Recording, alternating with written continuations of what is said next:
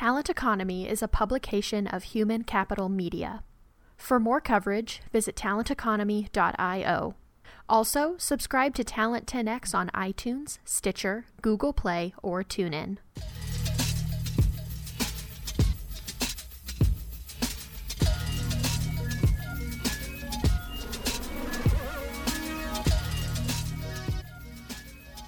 Hello and welcome to Talent10x, the go-to podcast for business leaders to learn the latest in how to improve their talent strategies. I'm your host, Lauren Dixon, senior editor over at Talent Economy. Joining me is Tammy Cohen. She is the founder and chief visionary officer of InfoMart, which is a global background screening company in Marietta, Georgia. Thank you so much for joining me, Tammy. Thank you, Lauren. I'm glad to be here. Of course, thanks. To start out, could you tell me a bit about your career and what led you to starting InfoMart?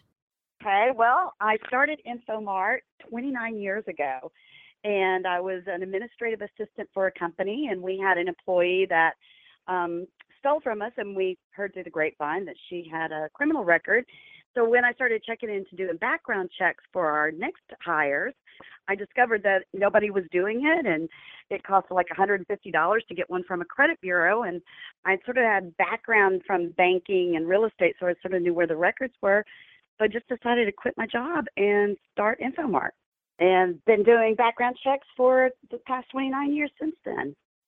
Awesome. And so, of course, you've seen the rapidly changing landscape of the internet since you started, and it's now so widely used today. We have it just in our back pocket and on our laptops. Everyone is connected to the internet nowadays. How has this changed your industry? In the beginning, there was no internet or email, so everything was done by fax. And an applicant would have to fax in the application to an employer, and they would fax it to us. Then we would distribute it on colored paper, and there was directories, telephone directories, and acronym directories that would line the walls. I mean, everything was manual. And as soon as the internet came in, it just changed the world where everything is, you can communicate to your clients quickly, you can do research quickly, results are better. So the internet completely changed the entire industry. And I imagine that people's social media and just their online digital lives in general is a whole new area to screen for. So what are some of the surprising things that digital identity screening has revealed about job candidates? The greatest surprise has been that job applicants are more accepting of the process than employers have been slower to accept it. Job applicants, because they have a social media identity and a banking identity, they understand the process. Where for HR, they're having to understand that taking an applicant's physical information and making it digital so that the organization can transform digitally. So that's been really interesting. The other side has been, though, social media can't really be used directly by HR for doing a background check, because in that respect, if the HR director pulls up somebody's social media, they might see where they did a reveal that they're having a baby boy, and then they don't give somebody a job, and that person can come back and say, I was discriminated against because I was pregnant. So it's best that employers use a background check company to do those type of digital searches. Forgive me, I'm not completely embedded in the world of background screening. What's the difference between HR running those social media checks and a background screening company doing the same thing? So when an HR person goes online and looks at, say, Facebook, there's just information that they might be exposed to, like somebody's pregnant or they're going to a church event and it reveals what religion they might be. That type of information, due to EEOC guidelines, can't be used in the employment decision. So it's best to send over information to a background check company, because what we do is we will go through the social persona of somebody and we will redact any kind of information that might be considered inappropriate for human resources to use in a hiring decision. Yes, that makes a lot of sense. And the next frontier of the internet seems to be artificial intelligence, or the next frontier of technology is artificial intelligence, and it seems to be infiltrating every area of our online experience. How is that helping and potentially hurting the background screening industry? That is a great question, because as great as artificial intelligence is, it does have benefits, but there are drawbacks. And I think one of the first things with any type of new technology is truly the defining what that technology might be. And for artificial intelligence, some people define it as rules-based systems or expert systems. And in that respect, in background screening, it's enormous. And it's everything from putting in John and the systems looking for the name Jonathan using fuzzy logic, or regulations, whether they're federal or even specific to that particular jurisdiction. So the rules-based information, or in those that consider that artificial intelligence, is so important to the background check company as far as being a differentiator to the best ones in the industry. However, if you look at it from the side of, or artificial intelligence from the side of machine learning and neural networks, that is just now entering into the background screening area, and InfoMart uses it for our digital identities, in that we have a document library of over 3,100 documents, and it's constantly machine learning different IDs from around the world: passports, driver's license, citizenship cards. That information is constantly being updated and used through artificial intelligence, and then we're using neural networks to alter those driver's license and official documents, making little tiny errors, so that if somebody changes a picture, it's going to notice that little edge that changed. So huge step in quickly being able to do digital identity authentication.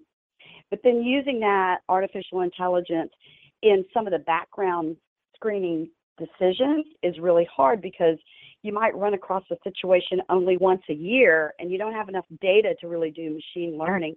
So it's important to have a human looking at that, making those decisions, because you don't want somebody to not get a job because a computer made an error and it just didn't know. So it's very interesting how it's changing the whole area of background check screening, but then there has to be some level of caution with it at this point.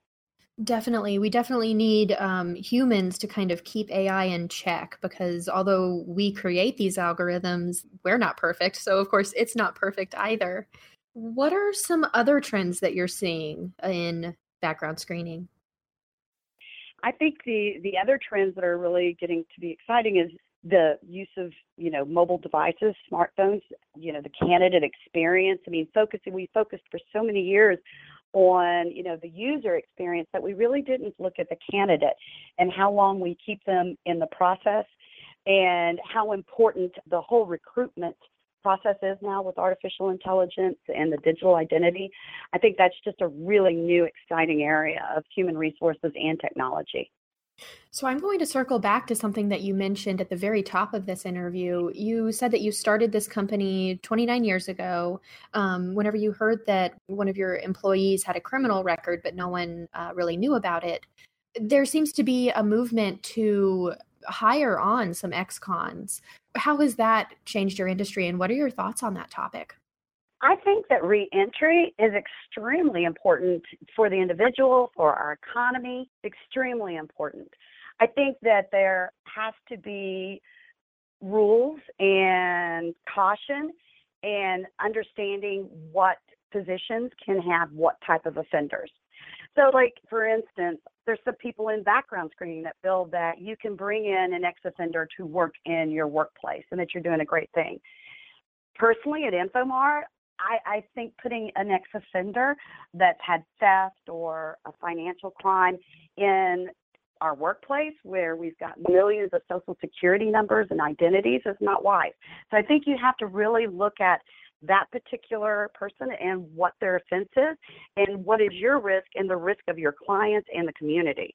So it's a great concept. I love it. I'm very involved in it. Our CEO, as well as myself, have been involved in helping ex-offenders for probably over 20 years each. So we're very passionate about it, but we also know that there has to be caution in selecting those people for the right positions. Yes, that certainly makes a lot of sense, that you wouldn't want someone who has compromised financial information in the past to then have access to that at another company. So that's a really good point. So my last question, pretty broad, but what do you just wish that business leaders knew about the background screening industry? That it's really transformed. It's changing from background checks to more background screening, where we're looking at more of the artificial intelligence and the digital identity really driving the entire process versus being just background checks, where we're being able to reuse information that we've used in the past. It's just very much in a digital transformation, just like, most all enterprises are worldwide. I am a little unsure of the definitions between background checks and background screening. Could you clarify that for me? Yeah, I think that background checks is sort of the old way of doing things, in that an applicant gives you their information, whatever information they want, and you're going out and gathering information based on that. Whereas when we're screening, we're capturing somebody's driver's license, which is, ultimately is the gold standard of information. So they're not able to change their date of birth so that you might miss a criminal history. You're going to definitely get the jurisdiction in which they're living, and carrying that information all the way through with very little data entry. Even, HR directors now, or HR people that do the background checks, they just have to do one click to send an invitation and then one click to see the background check. So the whole process is more a screening process and authentication than it is the old way of just doing verification. I see. And yes, that sounds like it would really free up a lot of time in HR departments whenever they don't have to manually enter so much information. And also it sounds like it would be more accurate. Yes, definitely. Accuracy is risen just because of the fact that nobody's data entering anything. The HR department isn't, and the applicant isn't as well. And so your data is coming back better. And because of these rules-based systems, the outcome of what you send to a customer is more accurate and quicker. That's great. Well, that's all that I have. But do you have any parting advice for our business leader audience? Oh, I think that I would just say enjoy what you do every day. I mean, I enjoy doing background checks, and I think every one of my employees enjoys it every day. And I know that's not like business advice, but I think it makes you a better business person. That's definitely fantastic advice. And I'm going to try and take that to heart and keep that. I might even put that on a sticky note on my desk. Enjoy what I do every day. Stop and smell the roses sort of thing. Yeah, life's too short. You've got to enjoy what you do. But you're very good at what you do, because I went back and read some of your articles and listened to your podcast. So you're definitely doing what you should be doing. Thank you so much, Tammy. I really appreciate that. Well, thank you so much for all of this advice, Tammy. I really appreciate it. Thank you for taking the time to talk with me and share some more information with me about background screening and advice for our business leader audience. And thank you to our listeners for tuning in. Check back next week for more episodes of Talent 10x. Bye.